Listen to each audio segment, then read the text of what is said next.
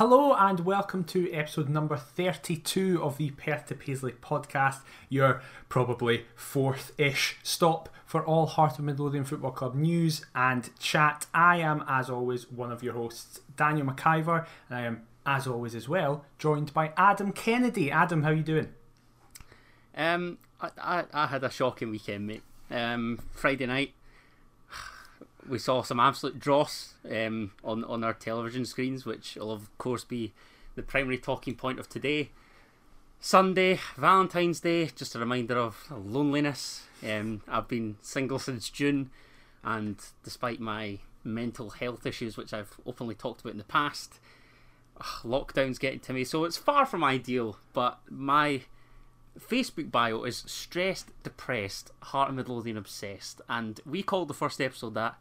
Couldn't be more true after how I'm feeling this weekend. But how are you doing? Oh, great. I'm top of the world, mate. Absolutely loving life. This is the first podcast in about 3 weeks that I've had a decent night's sleep beforehand. So that's a positive. But yeah, I think we're all in the situation just now where it's hard to see the end that's in sight. I think that's the kind of main point. But there is going to be an end in sight. There is stuff for us to talk about in a positive way. I don't know how much of that is going to be on tonight's show, but we'll see what happens. But yeah, that's a good point that you brought up actually about your mental health, as we are still continuing the Talk of the Toon special chats that we're doing through Big Hearts. This week, as you listen to this, if you listen to it on the day it comes out, Tuesday the 16th, Mr. Laurie Dunsire from Scars Down the Funnel, and I can't remember which representative it is from This Is My Story. I think it's Tam again. I think it is Tam. That does ring a bell. So they are doing the Tuesday ones, and I can't remember who are doing the Thursday ones. However, it'll just be a laugh. Come along. It's great to chat. Obviously, as me and Adam have said over the last few weeks, it's not just for people whose mental health is low or feel that you need a bit of contact. It's also just if you miss just speaking about Hearts. You could be having the time of your life in lockdown, but the one thing that you miss is speaking about Hearts with other people. It's there for that as well. But as we said, it is also there if you just want some company and contact. And they've been really good. I've been unavailable for the last few, and I'm going to be unavailable for the next couple towards the end of this month. However, then next month I'll be back. But Adam, you seem to have been in quite a fair few and seem to have been enjoying them. Yeah, I've been in a trio of them. Yeah, and yeah, they've been great. Like you say, it doesn't even have to be Hearts related, because the one with John Cahoon, he was talking about all sorts, like even, I don't know, Boca Juniors and La Bombonera, or it doesn't even have to be football related. Andy Webster was on about sort of pranks that they used to play in training and what have you. So yeah, it's a decent release, and I've got to be honest, it's turned into one of the highlights of my week on the days that I can make it. Absolutely. So if you do want to get involved, you can sign up for one session, you can sign up for every session. It is totally up to you. Go to Big Hearts on either Facebook, Twitter, or the website is in the description of this podcast, and get involved. However, we are here to speak about Hearts, as we would do. And don't sound like that. Come on! I'm not looking forward to this, mate. I'm really positivity. It's great. There's nothing to be negative about. Oh, wait. So, last Friday, Heart of Midlothian continued their run of Friday night away fixtures on the telly as we travelled to Palmerston Park to play Queen of the South down in Dumfries, near where I'm from, kinda. And, well, I listened back to our episode last week, Adam, and you were very confident heading into the game, going, yeah, we'll beat them, that's fine. When you saw the team, seeing that we were handing a first start to new boy Gervain Castanier, and fielded quite a strong team as well, how did you feel then? I was very confident, because like I'd said on Talk Scottish Football, I confidently said that they were the worst team that I've seen come to Tynecastle this season. And having seen the starting 11, I expected us to win, maybe not as convincingly as some Jambos, myself included, might like, but I expected, a sort of routine victory, despite our, I don't know, our perceived away day struggles and our, I don't know, our incapability to entertain on live television, particularly when it's the BBC. Well, we're not.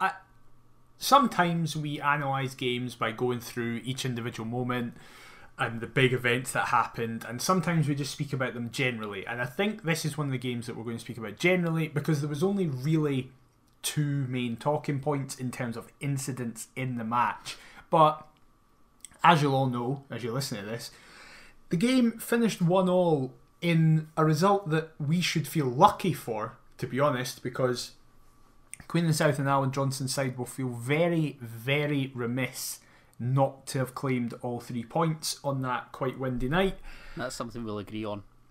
Yes, that is something we'll agree on. Me and Adam were speaking beforehand. We don't know how much we're going to agree on in this, honestly. But that is definitely something we can agree on. Queen of the South were good and we were rubbish. But what is your... Before we go into kind of specifics about players or the general consensus, what are your overall thoughts on Friday night? Rotten. Absolutely rotten. I find myself saying this every week about Hearts TV highlights when I watch back to, think of talking points to discuss. The general prep surrounding the pod. 5 minutes long. The second half highlights last for 1 minute and 58 seconds. The duration of that half was 45 minutes, and all it shows is a Queen of the South counter-attack, which they could and should do better, and us winning our penalty, and that's it. I'm not angry about the first half. I actually thought we shaded it and got off to a pretty decent start, all things considered. And then if you take the half as a whole, I thought we were unfortunate to find ourselves behind. As for the second, particularly when chasing the game, dearie me. I mean, it skips from 55 minutes to 89 minutes. That's how little highlights there actually were. Have a word, Hearts. Honestly, it's embarrassing. That's right, it is embarrassing, but it's also hilarious. That's funny as anything. But it's so bad, honestly. We're trying to paint it as the best picture. You know that Hearts TV is going to try and be biased in any way that it possibly can to show mugs like you and I, or paint this picture that we were actually good. Even Hearts TV knows we were shit. That's how bad it actually is. We definitely were. I actually agree, again, with you in that sense that I thought we were good in the first half.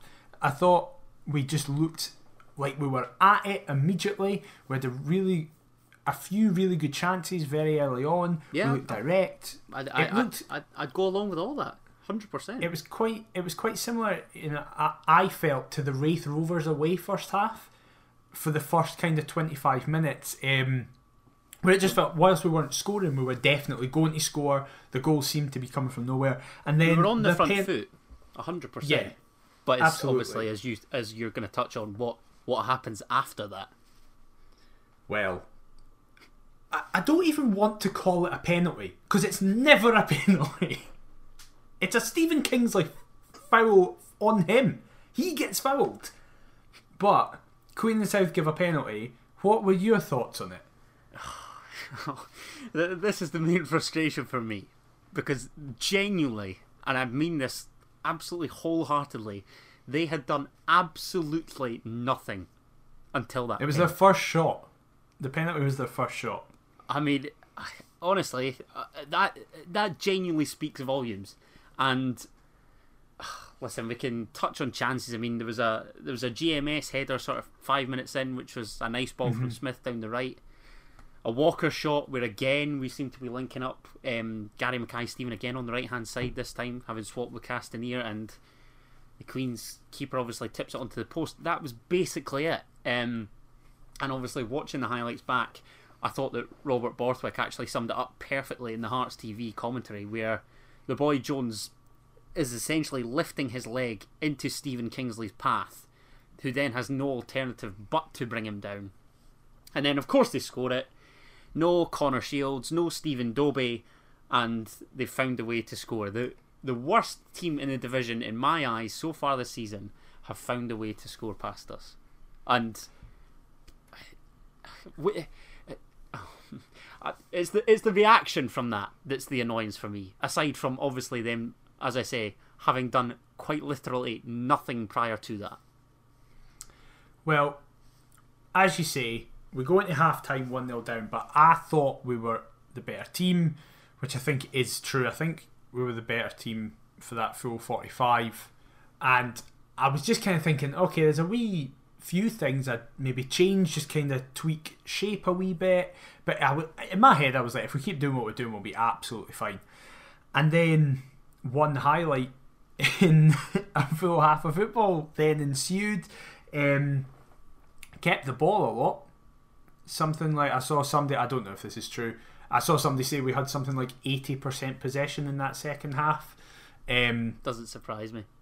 Yeah, because Queen's just very much, they almost had a living behind the ball for most of the half, but they very much operated on the counter-attack because their attacking force were very fast, and we were kind of exposed in that sense. However, it was only a couple of times they managed to get in behind and then obviously did nothing from it.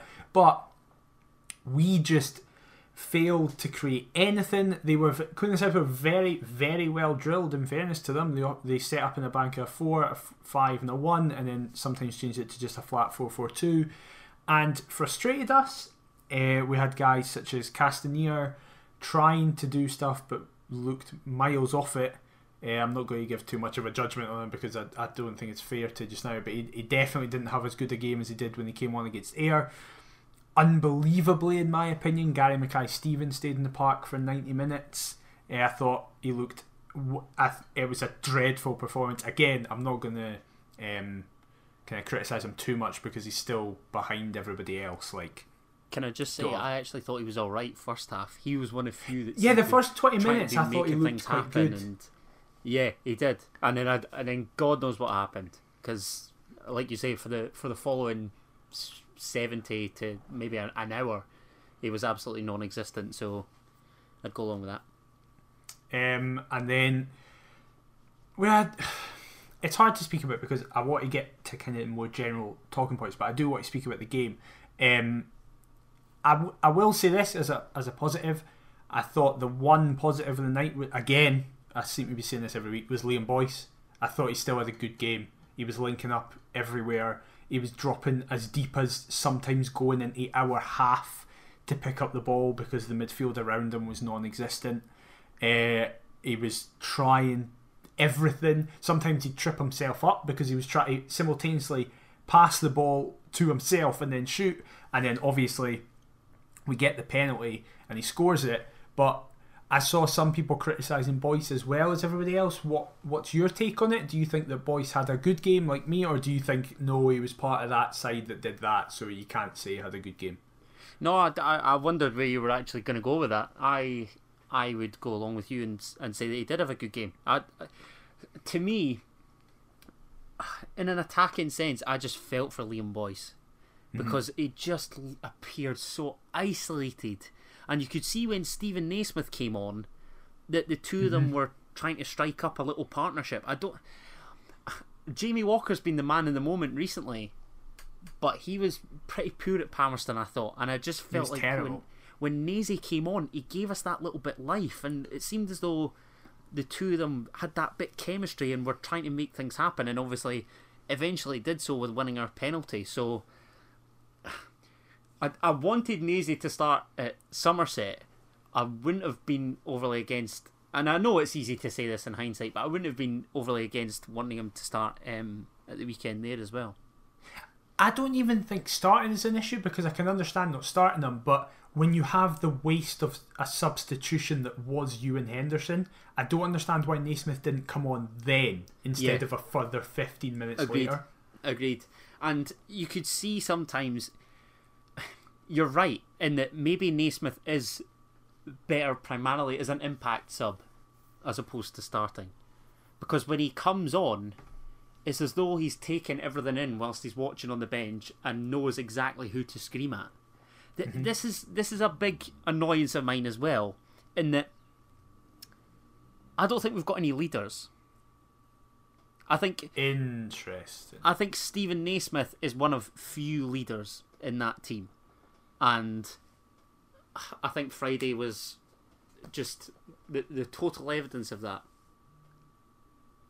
Interesting, because I would personally disagree, because I would say Boyce, Smith, Kingsley, Naismith, Herring when he's fit, and Gordon would all immediately be classed as leaders, and then you have people, which is debatable, but what I mean by this is former Livingston captain Craig Halkett.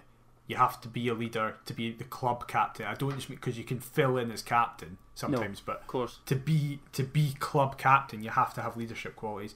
Halkett maybe has not necessarily shown them as evidently as we all thought he would have, but there's that. I think Irving could grow into it. He's very young just now. Sorry, mate. Give us your list again, and I'll say yes or no.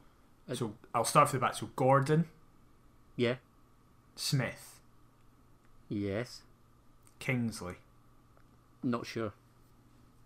Interesting. I would say he is, because he always seems interested, and he looks like he's telling other people what to do.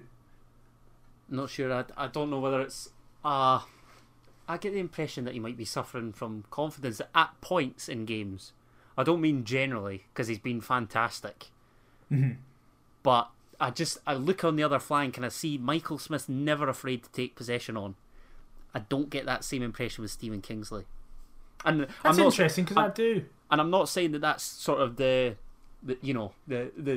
defining quality in leadership, but I just feel as though it's Michael Smith obviously had that sort of period when he came out in the press and said that Hearts players ought to show a bit more bollocks, and I think I can't see Stephen Kingsley making that sort of claim. I don't know why. I mean, I don't know the guy per se, so but I don't get that same impression. Keep going with your list. Who else? We said Naismith, obviously, and Boyce. Sort of, but I'd give him that. I'm not sure about Kingsley though. That's probably. And then Herring when he was fit as well. But again, it's ifs and buts.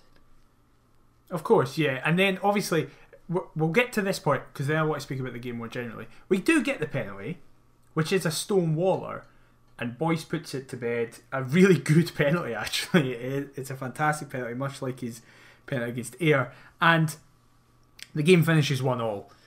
Do you agree with what I said at the top, where Alan Johnston will feel remiss not to take all 3 points, or do you think a draw was a fair result, or what do you think?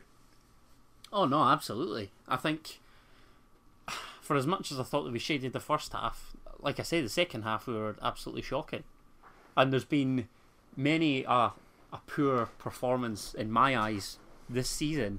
That 45 for me is right up there. It probably is top of the list. I just think I've been frustrated with recent weeks, and we're picking up wins. Now it seems like the luck's fizzing out of the past few weeks. Right, well this is the thing I want to speak about, and it'll lead into a separate chat we're going to have soon. Obviously, Twitter kind of exploded on Friday night when this happened, when the result came in. We kind of got rescued by Boyce. Now into double figures, by the way. Hooray! That's positive. One of few shining lights. Absolutely. However, I made this very clear. I thought we were terrible. I was really unhappy with the performance. I thought we were miles off it. Nowhere near good enough at all. But it just personally, I couldn't understand some of the reactions. Even despite how pish we've been the past few weeks. But I don't think we have been that bad in the past few weeks. That's the thing. I think we have. I know you're going to disagree, because your argument will be that we've picked up however many points. Sort of. Let's go with 7 out of the last 9. Mm-hmm. I don't know if it's just me looking in a negative aspect, but I look at it as we've played 270 minutes against, with all due respect, Dunfermline Athletic, Ayr United, and Queen of the South. We've scored once from open play in that 4.5 hour period. 4.5 hours. That This Is My Story Boys tweeted that we've got a playing budget of £9 million, supposedly. 9 million quid for one goal in open play against Dunfermline Athletic, Ayr United, and Queen of the South. That is the equivalent to a 2007 Craig Gordon, i.e. the then record goalkeeping British transfer. I'm sorry to say, I'm expecting more. But that doesn't paint the full... My problem with that is that doesn't paint the full picture, because if that stat was its stat on its own, it would be worrying, but we've scored goals by other means. So you can't just simultaneously go, oh, it's terrible we've not scored goals from open play, but then when we have scored goals in other ways, you go, no, that doesn't matter. Like, we disregard them. Alright, so was the penalty at Somerset a penalty? In my opinion, yes. That's what, last week I think it definitely was. Well, if it is, it's soft. Yeah, it's soft, but I still think it's a penalty. Oh, God. Because that's what I said last week. And I totally agreed with what Robbie said, where he was like, it's different if it comes off his arm when, for example, in the Wraith game at home, their first goal, when it was pinballing about the place, if they got a penalty there because Halkett was stretching to come across and it rebounds off somebody's shin into his arm, and his arm is in the position that it was for that Ayr guy, I would go, that's pretty harsh. Like, I can understand it, but Jesus, that's really harsh. It's different when the ball's played in for 45 yards and you've got your arm at a complete 90-degree angle. Okay, so what explanation do you have for, at least in my opinion, Dunfermline having the better of the chances at Tynecastle the week prior? Because, well, in my opinion, I don't really care if teams have better chances and we end up winning games. Personally, that's just, especially, and this is kind of my general point, especially this year, because I heard all last season that we were creating, for example, the last two home games I went to last season were Hamilton where we drew 2-2 and Motherwell where we drew 1-1. All I heard from Hearts fans was we created a better chances. For God's sake, we created better chances. How did we score it? It didn't matter, we didn't score them. And we got relegated on the back of that. It doesn't matter how many chances you create if you don't score them, which was the problem on Friday night. We created some chances, no many, but we didn't score any of them until we got a stonewaller. So as a result, Dunfermline could come to us. They didn't do this, but in my opinion, they had 3 good chances. They could come to us and... Sorry, mate, go on. Carry on. It's just, they could come to us and have 35 good chances. We could have 1. If we score that 1 and they don't score any of theirs, who cares? No one will remember that. They'll go, what was the score? That game? Oh, Hearts won 1-0. Are you not concerned about sort of the long term though? Because I get that point about us dominating games, but I felt that even despite how poor we were under Levine, sometimes we'd dominate games, and that the players sort of let him down on the park. He gets sacked. We continue to sort of dominate under Stendhal or the style. You know, it appears like we're dominating games. We pick up a couple wins, but ultimately it means hee-haw because we get relegated anyway. I just feel as though if the performances were to improve in general, we'd be in a much healthier place. Sort of, I don't want to say regardless of the result, but it obviously helps when performance and result go hand in hand, no? But we have dominated games this year. We've won 6-2 against second tier draws. But that's regardless of the point. We can only beat what's in front of us. Because by that logic, we could win every single game 25-0, and some people would go, well, it's second tier, so it doesn't matter. But then we'll complain when we don't do that. So it's like Robbie and the team are currently in a no-win situation, where if they batter them, people will go, it doesn't matter, you're in the second tier. But then if they don't batter them, but still get results, it'll go, well, this isn't good enough. As I said at the start of the season, for me, this is just results this season. I don't care about performances. as long as we get results. If we don't get results and the performances are shit, like on Friday, I'll complain, I'll say it's not good enough. As I made clear on Twitter that some people didn't understand, some people were thinking I was saying that was fine on Friday. No, I never want to see a performance like that again this season. It's not good enough. But for me... We'll get plenty more of them, don't you worry. But if we win, I don't care. No, of course. Listen, I know that results are the most important thing. I get that. And yes, the 2 matches that I've picked up on, we have won. A couple 1-0 wins. Cool. But let's be totally honest here. That was a draw away at a side that are lucky to not be in League One, given everything that happened last season. Yeah. Does that not get on your nerves? Because honestly, if it happened consistently, yeah. But if that's just a fluke result when we battered them 6-1, then no. It gets on my nerves in terms of the immediate reaction. Like on Friday night, I was really annoyed. But I look at it and go, right, if we played them 10 times, that we'd win most of them. If it then starts to become a pattern, like it did last season, that's when the worry is. Because I worry that some people prioritise performance too much, so that people would be happy if we played really well and got beat.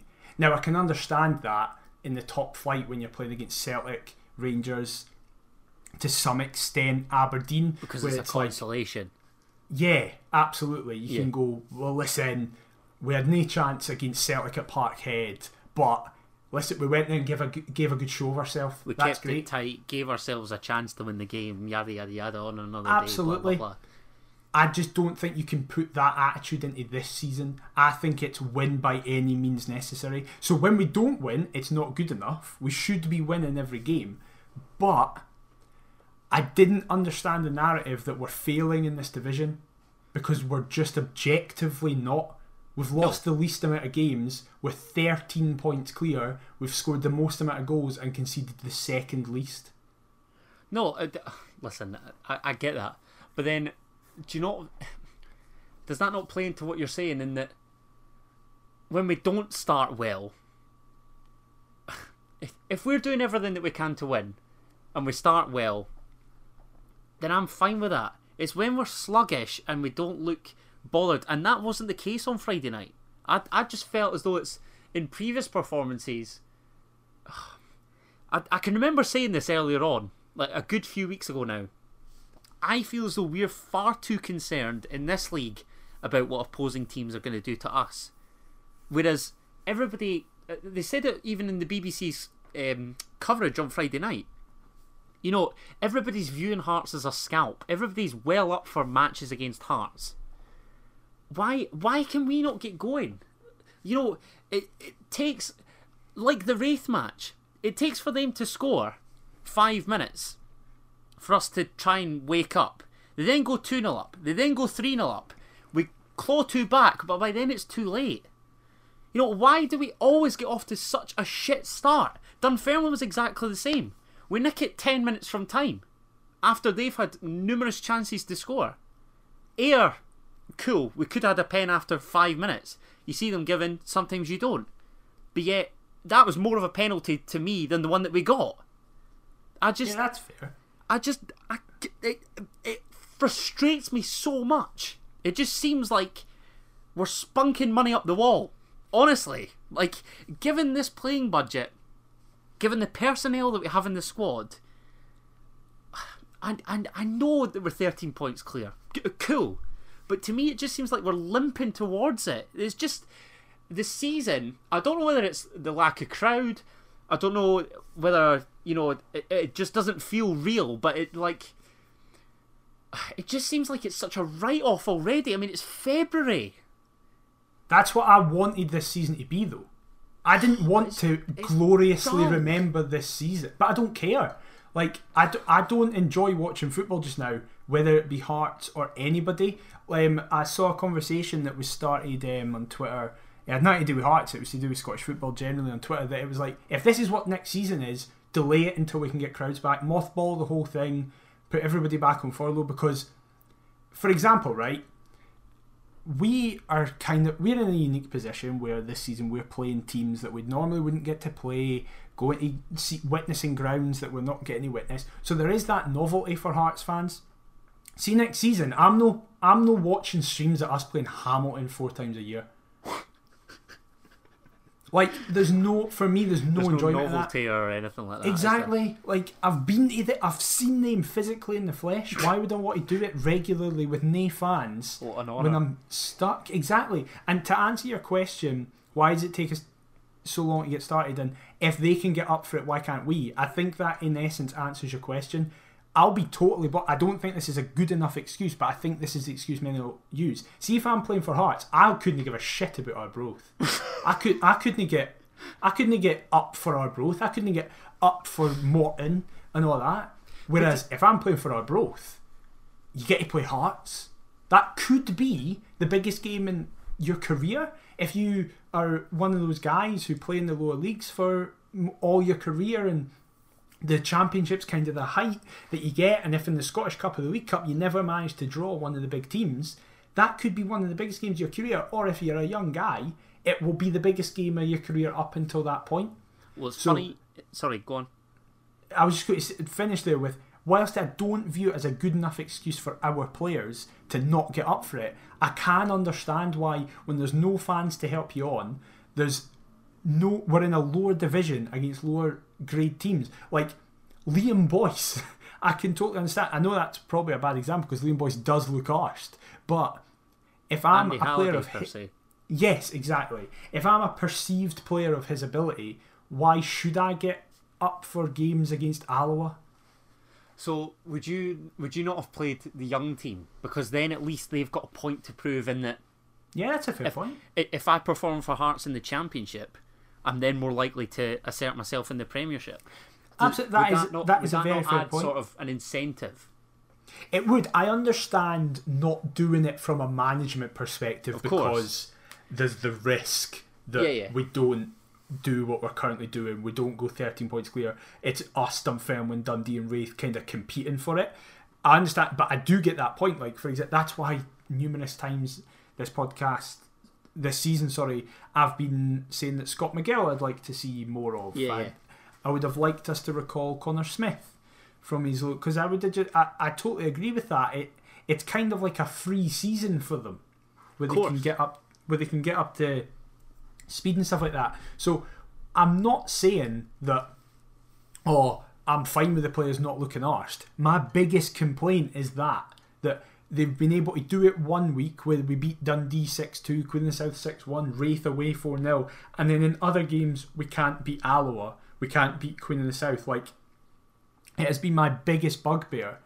But I don't understand personally with this narrative that we're limping towards it, because limping towards it to me is not 13 points clear. No, I just mean in terms of performance. Look, I got the impression from Ryan Stevenson. Let's talk about him on Friday night, because I thought for the most part that he was absolutely bang on with what he said. And absolutely, I get the impression that Steve-O, I know for a fact he said it on Open Goal, but he would be willing to play for Hearts for nothing. This is what I mean in terms of getting up for it. I just feel as though if you're a Hearts first team player and you've underperformed so poorly last season to lead us to obviously where we are, etc., etc., are you not then looking to make up for that in essence by doing your absolute damnedest to get us out of here? Or do you just think, well, we've performed well against Hibs in the Scottish Cup, Celtic in the Scottish Cup, yeah, we did them in the derby, but ultimately lost the final, that should be enough to appease the supporters? Well, this is the thing. I think this is a good time to move on to the second point, because it is involved in that. What Stevenson said.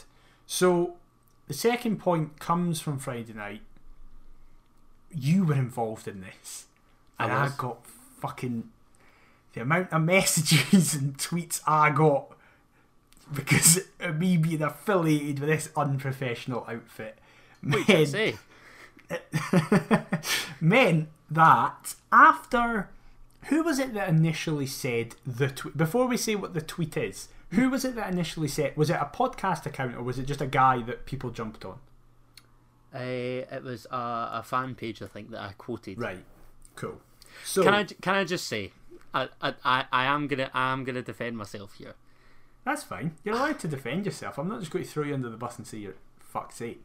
No. However, if people missed it after Friday night, I think particularly after Robbie's comments after the game, it was discussed, thrown around on Twitter, the suggestion that with the way Robbie Neilson is currently being perceived, or the way that we're currently playing, Hearts fans, if the possibility ever came up, which it is incredibly unlikely, but if it ever came to be that we could get Derek McInnes in, that Hearts fans should welcome that with open arms.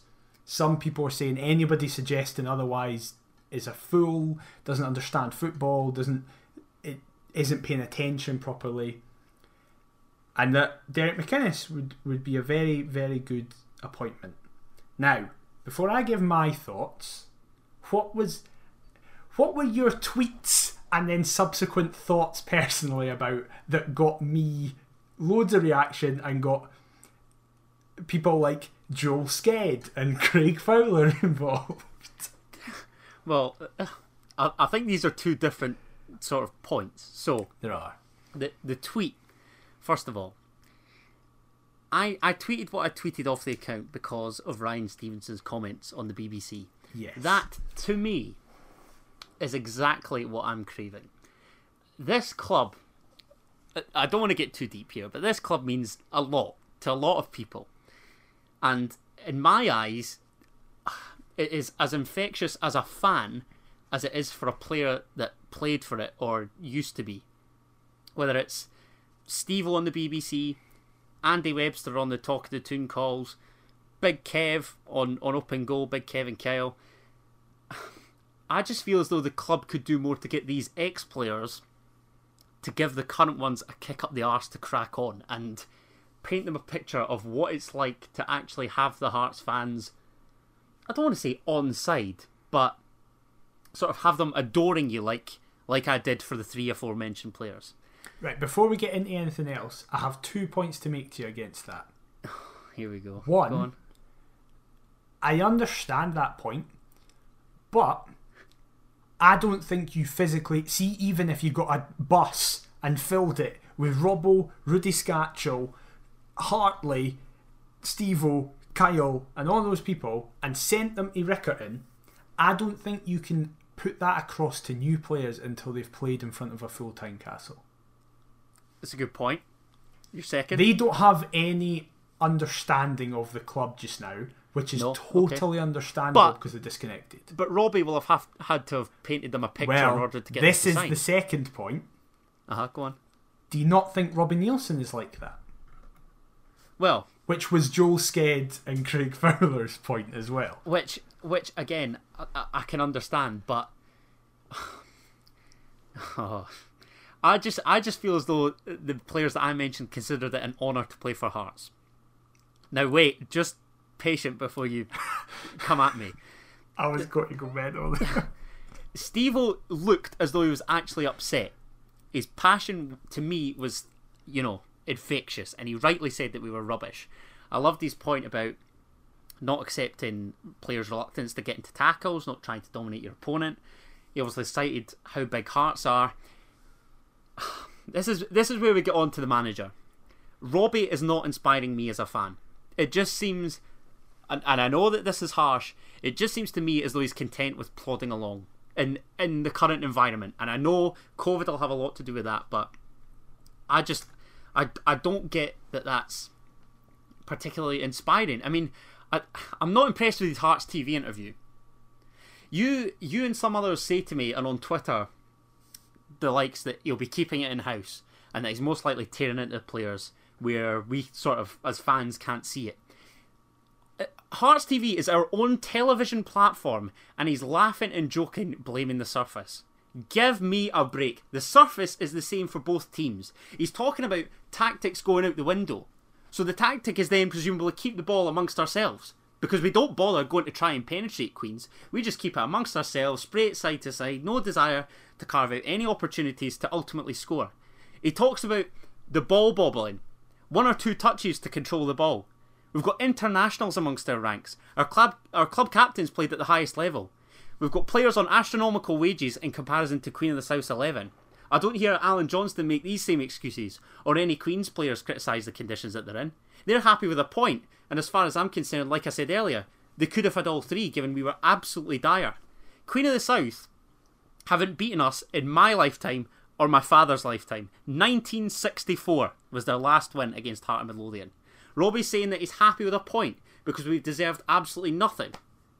Honestly, that speaks volumes, and that's the only thing I'll give him credit for when speaking to the BBC. I felt like turning it off when he said, "Oh, another point and another step forward to try and win the title." Are you mugging me off? They should have been in League One this season because they were that bad in this dross league. You know, then. Do me a favour, mate. Honestly, it was boiling my blood, and I like Nielsen. I do. We'll always have the memories of that winner in Basel, the tackle in the Gretna final, us romping to the championship title in his first managerial season with Rangers and Hibs in the same league. But week by week, my patience is beginning to wear thin by what he's coming out and saying. And I don't know whether it's because I can't be there and I'm having to settle for watching it on the box, but as far as I'm concerned, the only consolation I could take from the weekend was that it didn't cost me near enough 20 quid and it was on Kunsel Telly. That's it. Well, this is the thing. I never, ever, ever give a fuck what players and managers say to the media because it's all bollocks. I don't care. I just don't care. Like, I like it when they're positive. Like, for example, Jamie Walker last week. But it means fuck all. It doesn't mean anything. Because it doesn't matter what they're saying in terms of positivity or neutrality. Because positively, you're going to be positive about your football club. That doesn't matter. It's a given whether you're a fan, manager, kit man, player. Who cares? Neutrality is always going to happen when your team isn't doing as well / is underperforming. That's going to happen. Again, whether it's a player in an interview or it's a manager. I never want to hear a manager be negative about their players. Ever.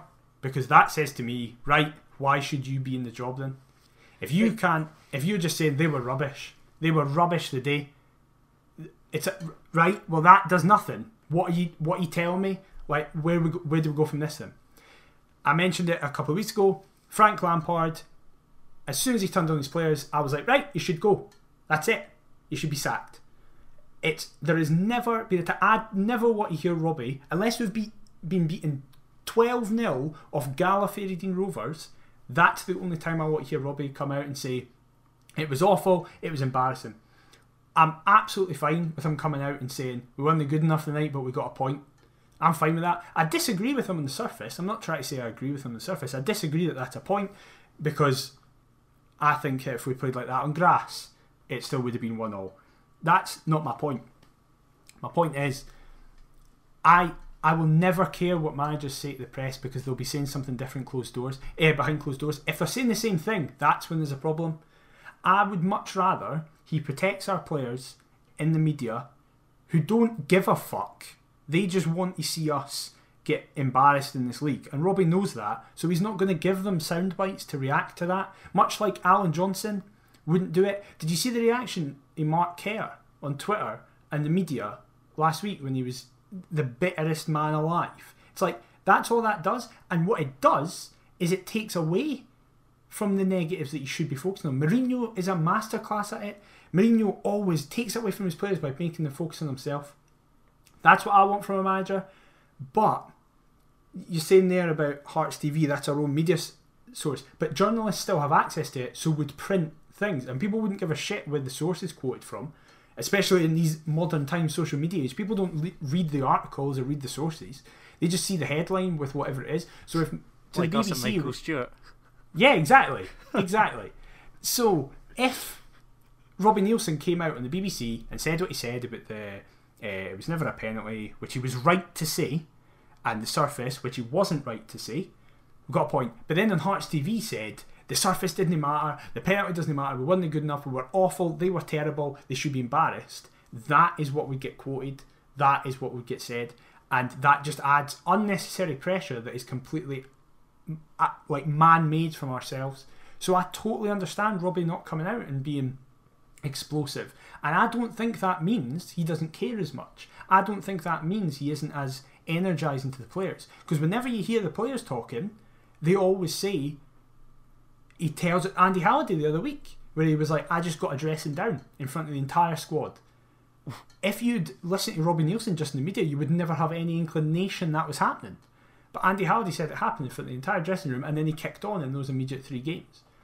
That to me is this. I just personally don't understand why football fans, and this is a general thing, I don't just mean this about Hearts fans or yourself or anybody in particular, I don't understand football fans' fascination with post-match interviews in general, where it's like, for me that's not the important bit. Do your talking on the park. On Friday night we didn't do that, and that's not good enough. Where people always say they're sick and tired of hearing superlatives when we're not doing well enough. Well, I'm the exact same when we're not doing well enough and I hear just criticism from our managers, our playing staff and stuff like that. I don't want to hear that. I know that could be a contentious opinion. I know, like yourself, you might disagree with that, but for me, a football manager's job is to protect his players and manage his players well. How do you know that, for example, we're speaking about the young guys, Aaron McInnes has just joined. I know he's not young, but he's still a younger player. How do you know that if he came on the last 20 minutes and his manager then just turns around to the media and goes, they were all terrible, and that just makes his head drop because he thinks he wasn't good enough? Robbie will manage it, and famously he's a very good man manager as well. But I look at Levine's tenure, and when he signed David Vanacek, he then went to the BBC, I think it was. I think we played Livy in the Cup, if my memory serves me. And I don't know whether it was that game or he hauled him off anyway, saying that he was too overweight. Yeah. Do you not feel as though that's sort of planting something for a reaction? You know, I hated that. I hated that. I was furious at that. Because what does that say to him? What does that say to Vanacek? And then he didn't do anything. That was it. Well, then what if that was to plant a reaction? What was the reaction? Because he never played him again. No, but then surely that's down to the character that he's then signed. If he's not up for it, then I'm not interested. You know, there's no point in Robbie trying to instill this siege mentality when we're looking to bounce back if we're all sort of too nice. I want a bit of nastiness. We don't seem to have that. It's just, oh well, you know, we're top, cool. It'll probably be, oh yeah, we'll get back to the Premiership and we'll aim for top 8. I just don't see where you're getting that from, because there's been nothing to show that Robbie would ever have that lack of ambition. Robbie's walked the 2 league championships he's had with us so far, and in his first season we were 3rd, and he left us in 2nd, and that goes to the second point about McInnes. Of all managers in Scotland, why would you want Derek McInnes when your complaint is that the football's lackadaisical, it's not high tempo enough, and we're not playing the well that we should be? Because I've got 3 Aberdeen mates and 2 of them are family members, and that is why they want McInnes out. Because they literally, those are the exact words they've used against McInnes. I don't understand wanting to replace Nielsen, but if you want to replace Nielsen. Don't get in a like for like manager. What's the point in that? Listen, I'm neither pro nor anti Nielsen. I'm pro Nielsen. I just want a bit more. I don't know. I'm left underwhelmed. I'll be honest. This season I've been left underwhelmed, and we came within 2 penalty kicks of a Scottish Cup triumph, and we're sat top of the league, and I'm still underwhelmed. Okay, that might sound spoiled, but I don't know. But this is my Hearts point. Are doing my boxing, mate. I've got to be honest. Robbie Neilson cannot undo 5 years of mismanagement in 6 months. He can't do it. No, but I cannot believe this is going to counter your point. Why you wouldn't want to take that gamble with McInnes? Now, I'm not saying to replace Robbie or anything like that. I just feel as though if it were, if the stars were all aligning and we had the chance to appoint Derek McInnes, who'd been out of work for, I don't know, a couple seasons. I'm nicking Joel Sked's belter of a stat from A View from the Terrace on Friday night because, admittedly, I'd had a couple drinks by this point, but I thought it was still impressive, so I had to go back and, get it. But in the 17 seasons prior to Derek McInnes being appointed as Aberdeen manager, the Dons finished in the top 3 once. In his 7 full seasons in charge, they finished in the top 3 5 times. And he actually, Joel himself said that Aberdeen fans are allowed to want more from their club, which sounds very familiar to me. But then Craig Fowler made the point that they are regressing. They've now just been, the last 3 seasons, they've continually dropped positions, and the last 2 they've stabilised in a lower position. My reasoning behind not wanting Derek McInnes is because I don't think he's a good football manager. So the last 3 seasons out of 8 is enough to undo the 5 years hard work? No, my point is this. I didn't understand why when people put those stats on Twitter where they listed the last whatever it was Aberdeen seasons and whatever it was Hearts seasons, I wasn't allowed to mention that the best 2 performing seasons in that were Nielsen, because one of them was in a lower division despite it being the division we're currently in, and one of them was without Hibs and Rangers, yet McInnes is allowed to have the seasons without us, Hibs and Rangers in them as well. Why is he allowed to say, oh well, he got this position, and I go, well, he didn't have Rangers and Hibs in it, and for one of them he didn't have us. But then when I say Robbie Nielsen got us to 3rd, people go, but he didn't have Rangers and Hibs in it. Listen, I just look at McInnes' tenure and I just think, aside from the generally decent league showings, they've had countless trips to Hampden, and I know that they've only won the League Cup. But cool. In the last 3 years, we've been to Hampden almost every single opportunity. But this is what I was trying to say. Prior to the 18-19 Scottish Cup, when was our last Hampden trip? 2013 League Cup final? Yeah. Right, cool. So 5, near on 6 years. I get that we were performing well in the Cups under Levine, but then our league showings in that time were also embarrassing. So why could we not have a manager that attempts to drag both up? But my point is, Robbie Nielsen can be that guy. He has one of the highest win percentages in our lifetime as a Hearts fans, right? I can't count on one hand managers that will have a higher win percentage than Robbie Nielsen, and I'll even take away completely the championship. Get rid of the championship. That gets rid of one of my points. The Premiership, he'll have one of the highest. And I'm not saying, because I was saying this earlier, folk like Peter Houston took over for a caretaker and won 100% of them. Robbie's only had 1 full season with us in the Prem. Right, but in that 1 full season, he was the highest performer in years. So why is he not allowed to have that, but a guy who hasn't stepped foot in the door would automatically make us that good as Aberdeen? No, of course, I'm not saying that it's, a given that should we appoint Derek McInnes, we'll go on to build some sort of footballing dynasty. I mean, look at the 2 examples down south. What happens when Man United got rid of Sir Alex Ferguson, Arsenal get rid of Wenger? I just look at McInnes and I think, and Aberdeen, and I thought they were smart in what they were doing. They sort of nicked the likes of your Graham Shinnies, your Kenny McLean's, who I'm a big admirer of, your Niall McGinn's from, perceived smaller clubs in Inverness and St Mirren's case, or McGinn obviously not playing at Celtic, a divisional rival, and they just seem to get their careers going on again. They might sell a few on for profit down south or what have you, and they always seem to replace appropriately. Need only look at the Sam Cosgrove business recently. I think Aberdeen pick him up from Carlisle for 30 grand, and they've just sold him to Birmingham for 2 million. From a business perspective, with pushing for trophies, I know he's only won the 1, like I keep saying, but appearances and his general, I don't know, My argument is just his I don't intelligence understand in the transfer market. I just think it'd be decent, and I just don't understand why Robbie Neilson isn't afforded the same mixing of stats that Derek McInnes is, because Derek McInnes has been allowed that longevity. Robbie hasn't, but still achieved more, because that was the thing. People said in the stats, it was like, look at the last 5 years, how terrible we've been. And my response, and other people who were pro Neilson, was, yeah, but the only time Robbie was here was the successful periods of those stats. Of the Budge era.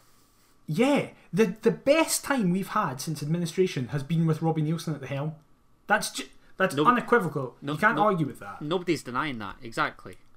I think some people are, though. That's the issue I had with the McInnes debate, where some people were suggesting that you had to disregard Robbie's stats because of X, Y, and Z.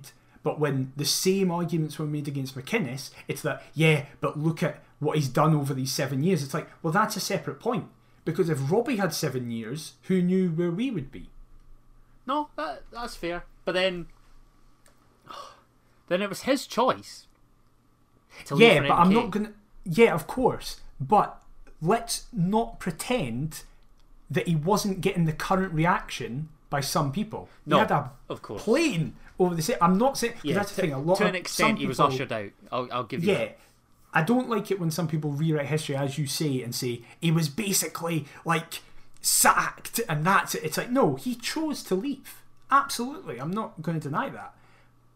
But he's still unequivocally successful. Scatchell chose to leave. We don't just go, well, that's it. We can't remember how good he was because he chose to leave. Everybody leaves at some point. To be fair, I think that was Mad Vlad trying to recoup for the wages that he'd lost. But you know what I mean? It's like, for example, in recent times, Hickey left, but we're not going to just say, oh, well, you can, but it doesn't matter then because he left. Like, no, he that's how deserves better football than this, works. Strauss, I tell you that for free. But that's the thing. Robbie Neilson can turn this into something better. I genuinely believe this because I've seen it. Robbie Neilson can turn this into something better, and I don't understand why people are willing to completely disregard that with a man proven at the club to get in someone that has the exact same complaints levelled at him and has no experience with the club. And probably dislikes the club. Probably. That's a wee aspect, but it probably is an aspect. Obviously, he's going to be a professional, but still. Everybody hates Hearts outside them, don't they? Exactly. But that's just what I didn't understand about the McInnes debate. The 2 points were, I didn't understand why stats were allowed to be given to some people, but not to others. No leniency or whatever. Yeah. And that if you had to pick one guy, you've went with McInnes. Listen, we could do a lot worse. I disagree. I think we could do a lot better as well. Yeah, well, no, I'd like to think so, given, the perceived names even before Robbie got the gig. And there was, or before Stendhal got the gig. Mm-hmm. But that's the thing. I'm incredibly pro Neilson. Like, I've never had that. The same as I've been pro Boyce and pro a bunch of stuff. And I just think Friday night was terrible. And it added ammunition to the people who are anti-Robbie, right? I'm not going to deny that. It was terrible. I just feel, though, that whenever he does good things, like get us to within 2 penalties of a Scottish Cup final, oh yeah, that's said, overlooked, 100%. People go, he didn't win, and then those same people go, well, McInnes got them to so-and-so Hampden, but ignores the fact that he didn't win any of them either. That's fair. But listen, it's absolutely a debate. I saw some people try to be like, you shouldn't be having this debate. It's like, no, like, have the debate. I thought it was a good one. Yeah, listen, just be confident in your stance. Like, if you disagree with me and think I'm an idiot, totally fair. If you disagree with Adam and think he's an idiot, totally fair. If you think somewhere in the middle that you can get points from my side, that's totally fair as well. Both a couple of numpties. Exactly. And let's be honest, we are. We know fuck all about this, right? So, on to more positive things. We've got a preview to come up. However, one thing that is unbelievably positive, because the preview could end up being negative knowing us. However, the positive thing is that John Souttar is a month away from being back in full contact training. Buzzing. The gas is real. A central defender that's capable. Wow. No, just absolutely chuffed that Soapy's back in contention. My only concern, and I see loads of people say it on Twitter, and it is so true, is that he's not rushed back. And Yeah. I think we need only look at the Peter Haring scenario. Just please take care, Soapy, because we don't want another long-term injury. It's just, it would be brilliant if we had Suter and a partner for the Prem. Now, I know that it's a good time for him to get injured, and that sounds daft. Yeah. But you know what I mean in the terms. We've not had to rely on him this year. No, of course. So it's a consolation of his injury that he's currently injured, but it'd be great to have him back, is what I'm trying to say. I fully agree. That is my main thing.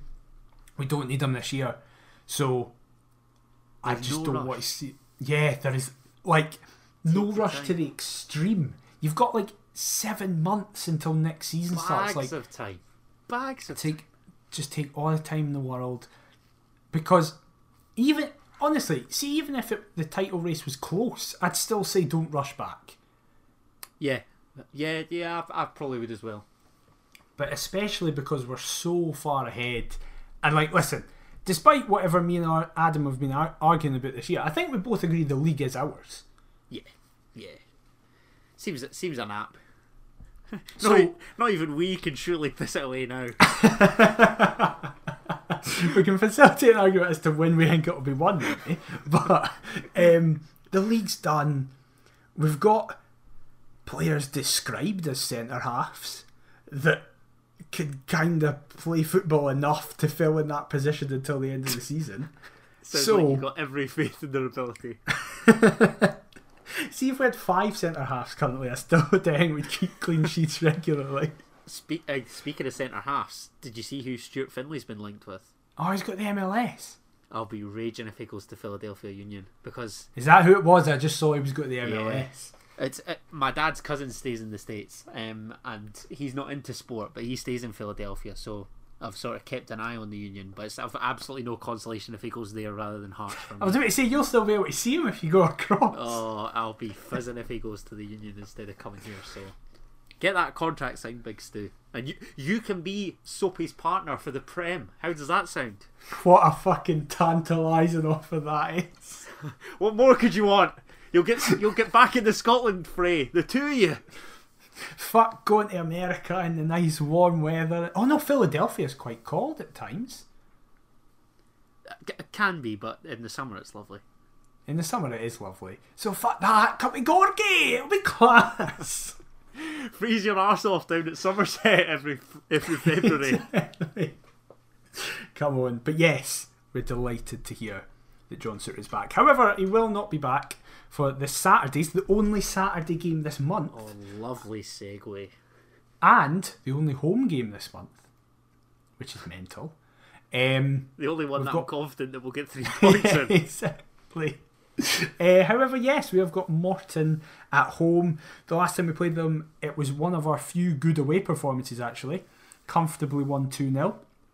And how do you see this one going, and what kind of team would you like to see? Your mate bagged a brace, didn't he? He did indeed. What do I want? I'd quite like to see Nandwili back in the fray. I know that Robbie... Oh, we never spoke about that. I know that Robbie touched on sort of a hamstring issue and he didn't want to risk it on that park or whatever, which I can understand, but... Yeah, he was apparently back in training this week. So he could be in contention. As for anything else, I'd just love to see us penetrating the wide areas. That would be nice for me, because I'm saying it again. I want a 3-5-2.